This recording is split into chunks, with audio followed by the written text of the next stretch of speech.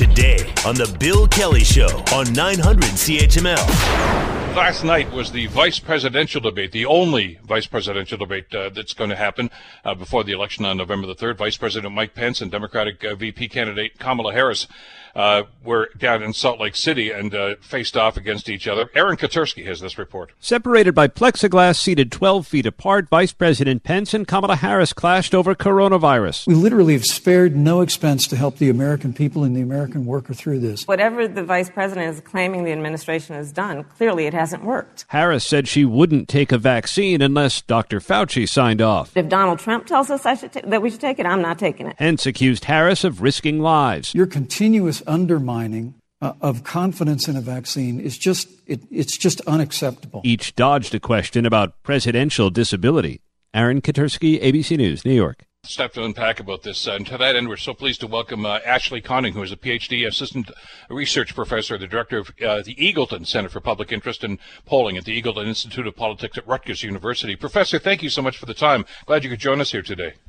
Thanks, Bill. Thank you so much for having me. Let me ask you about strategy in a situation like this. Quite aside from the ideology of the two teams here, the Biden-Harris team and, of course, the Trump-Pence team, when you look at the polling right now, and depending on which national poll you're reading here, Biden has anywhere from about a 9 to 12-point lead in some of these polls right now. With that in mind, is the pressure on Mike Pence to try to do something to try to move the yardsticks, and vice versa with Kamala Harris? Is it just steady as she goes, and let's not rock the boat getting this close to the election? Yeah, certainly. With Mike Pence, he's kind of the cleanup ambassador for Donald Trump, and he always has been the cleanup guy. And so it was his turn last night to, in a much more eloquent manner, perhaps try to convey the administration's messages. We know he has that kind of Midwestern charm attitude, much more the stereotypical type of political figure from his party. And so he was supposed to convey Trump's messages in a very non-Trump way. For Kamala Harris, on her end, this is kind of her reintroduction to the country again after coming out as kind of this rock star between hearings when she was in the Senate the other year, and of course her start with the Democratic primary debates, but then that quickly turned into a very different persona for her after she had skyrocketed in the polls initially. So this is kind of a reintroduction in terms of how she plays, how she speaks, how she deals with policy and debate and these kind of conversations. Were you surprised by the style? I mean, Pence is Pence. I think you're bang on. I don't think he did anything that people didn't expect. With that, he's not the most effervescent guy around, but that's his style. And you mentioned about Kamala Harris before. I think a lot of people that were introduced to Kamala Harris, maybe during the Brett Kavanaugh hearings and certainly the Bill Barr hearings of the Senate, where she was very prosecutorial and very upfront about a lot of stuff. She seemed not laid back, but a little more reserved last night than maybe a lot of people thought she might be. Yeah, I think there are so many other variables that were involved in the VP debate last night. We have a president who has contracted the virus. We had a very contentious first presidential debate. We had plexiglass that became an issue up until the debate actually aired between the two campaigns. And so I don't think this VP debate will really move the numbers, VP debates in the past really haven't. There was a lot on the shoulders of both of these candidates. And so, we saw Mike Pence being Mike Pence, and we saw Kamala Harris trying to be assertive and somewhat prosecutorial again, but also making sure that, she embodied a leader that could be a heartbeat away from the potential future president. It's interesting to watch that and the analysis that goes on after that, and we can get into that in a couple of seconds. The afterthoughts from an awful lot of the people. Were there any gotcha moments? By that, I don't mean necessarily to knock the other person down, but like the Lloyd Bentsen, I knew Jack Kennedy, you're no Jack Kennedy. Those things, the soundbite that could carry on for a few weeks. I don't really know if we actually had any sound bites coming out of last night. I think what we had was, once again, a very gendered lens that we could do, through which we can view the VP debate in terms of interruptions. We saw a whole host of interruptions back in the presidential debate, and Mike Pence is almost taking a little bit of his running mate's approach with interrupting quite frequently, and we've already seen in post-debate polling a very wide gender gap in terms of how those interruptions and how Kamala Harris is dealing with those interruptions were perceived. And again, gender plays a huge factor in these type of political engagements, with women much more supportive of her debate performance than men. So I think it's more the angle of what wasn't answered last night. Very few questions by the candidates actually were. The surprise of Mike Pence not being more forthright about a transition of power, and actually not really even taking the time and the advantage of talking about abortion when that's a subject near and dear to his heart. Not seeing Kamala Harris mention something about the president being tested and when the last time he's being tested negative. So I think it's a lot more the absence of things than any real zingers or lines that we will remember. Let's talk about the gender issue, because I saw a lot of that in the post-debate analysis. I mean, even conservative commentator C.C. Cupp said, watching Pence made my skin crawl, because he just up there with two women, and he ignored the women, he ignored their requests and it was she thought very patronizing, and I'm getting that from an awful lot of mentions on social media too. I mean, we talked about what demographics they should be shooting for, and we always talked about the urban housewives and Trump's threat that they're coming after you and that sort of thing. I don't know if Pence's performance last night did anything to try to bring some of those people back into the fold right now. It did not come across very well as a guy who respected the people that he was on that stage with. Yeah, not at all. That's an excellent point, where the voters that perhaps they need most, or one of the voting blocks they need most, is white suburban voters, especially white suburban women, who we know really propelled that Democratic wave in 2018. And, this did not play well with them, presumably, at all. Like I said, we saw the gender gap in the post-debate polls. And, every woman knows what it's like to be interrupted by a man in a professional setting. And so, it's any woman could really identify with Harris last night. As eloquently as both candidates spoke, the interruptions and the disregard for the two other women on stage were pretty clear and palpable. So this did really nothing to help one of those key voting blocks, particularly white women, that the Trump campaign needs.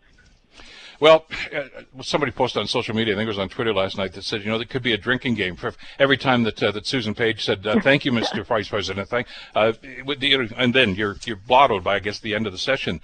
But it does go to attitude, and a professional woman, whether you agree with her policies or not, like Kamala Harris, or any woman for that matter, doesn't like to be basically lectured at. And it seemed as if that's what Pence was doing at more than one occasion. And I know that she finally pushed back right near the end of the debate, saying, I will not stand here and let you do that to me. But the audience, I think, was onto that.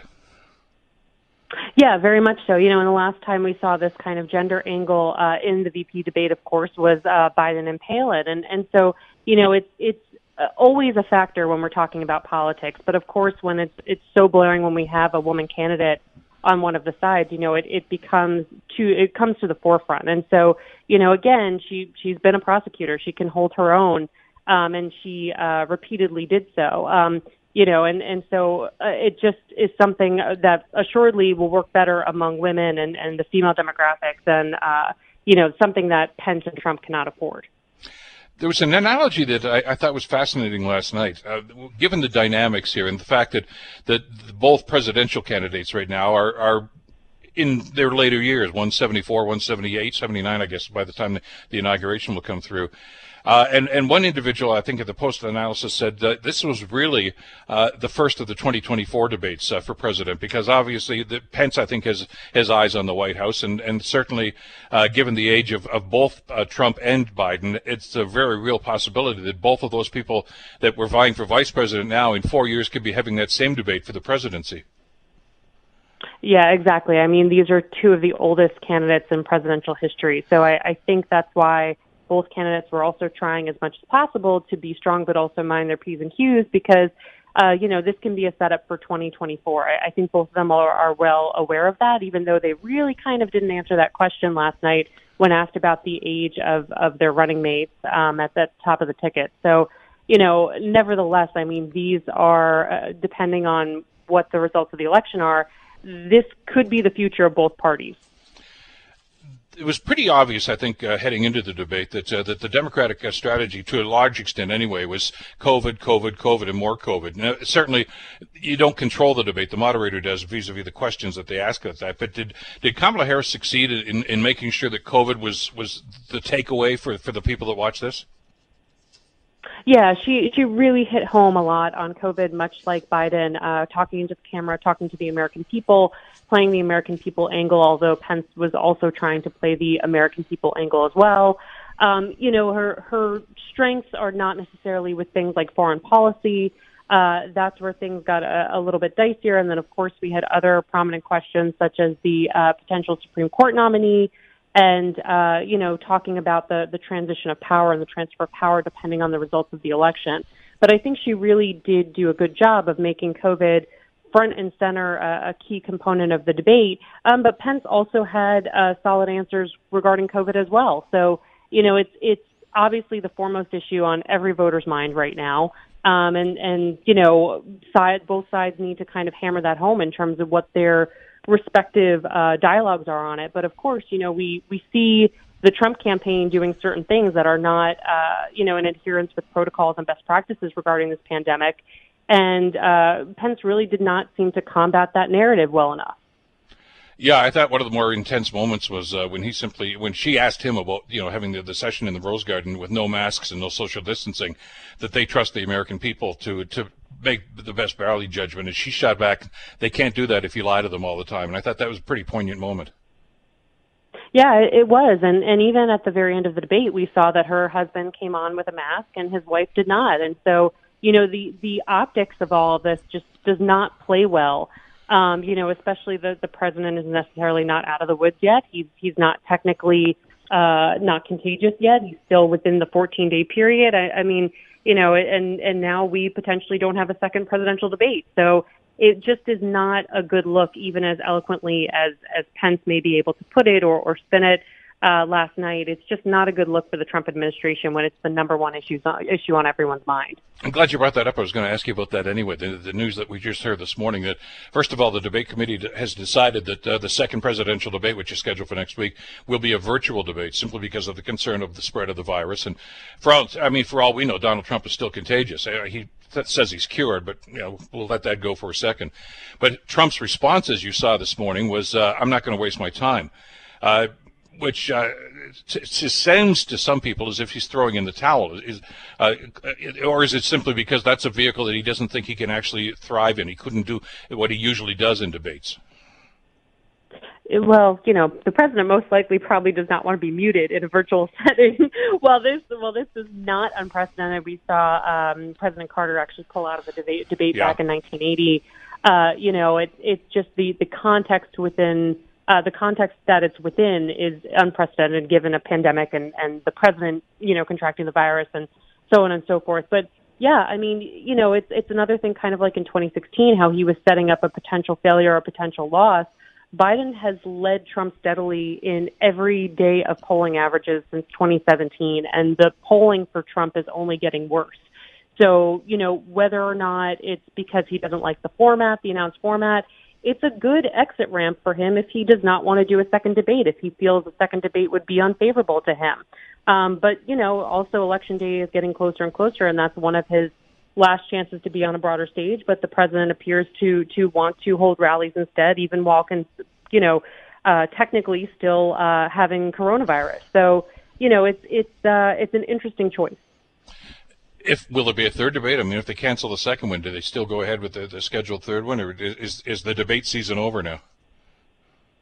I think nobody knows at this point. Everything is unprecedented. I think it's the word of the election cycle. It's probably the word of the past 6 months, 7 months. I think, only time will tell what's happening in the polls, where the Trump campaign feels like it's being most successful, whether it's rallying their bases in certain battlegrounds or being on a broader national stage. Frankly, just like we saw with the conventions, the debates will do very little to the overall numbers. Biden has a strong lead. The president now has a less than 1 in 5 chance of potentially winning. It's not nothing, obviously. We know from 2016 that, polls are fraught with uncertainty, and that we need to embrace that they're just estimates and they're not predictions or crystal balls. But these attitudes are very crystallized among voters, and because of the hyperpartisanship and polarization that we have. So, will the debates make a huge difference? No. Will it be odd to not have the subsequent two that we were supposed to? Yeah, and that could just kind of feed into the overall narrative of the Trump campaign and how it's been performing. Got about a minute left here, Professor. Do you get the sense from what we've seen, and I know voting is already underway in many jurisdictions down there already, is there more attention being paid to this election than past elections? I think we say that probably every election. I think because of the unprecedented nature of this, probably I would say, Americans are fatigued from the past 4 years of nonstop political news, political coverage. There's a lot of voter fatigue, but I still think it's something that is on the minds, in the eyes and the ears of every single American right now. So I have no doubt we see record numbers of first-time voters by mail right now. We see record numbers of mail-in ballots right now. This is definitely going to be a high-interest, high-attention election, probably like few others, probably not something that we've seen the likes of since 2008 with Obama. Professor, thank you so much for your time and for your input into this. It's great to get your perspective on this. Thanks for having me, Bill. Take care. That's Professor Ashley Koenig, of course, from Rutgers University. The Bill Kelly Show, weekdays from 9 to noon on 900 CHML.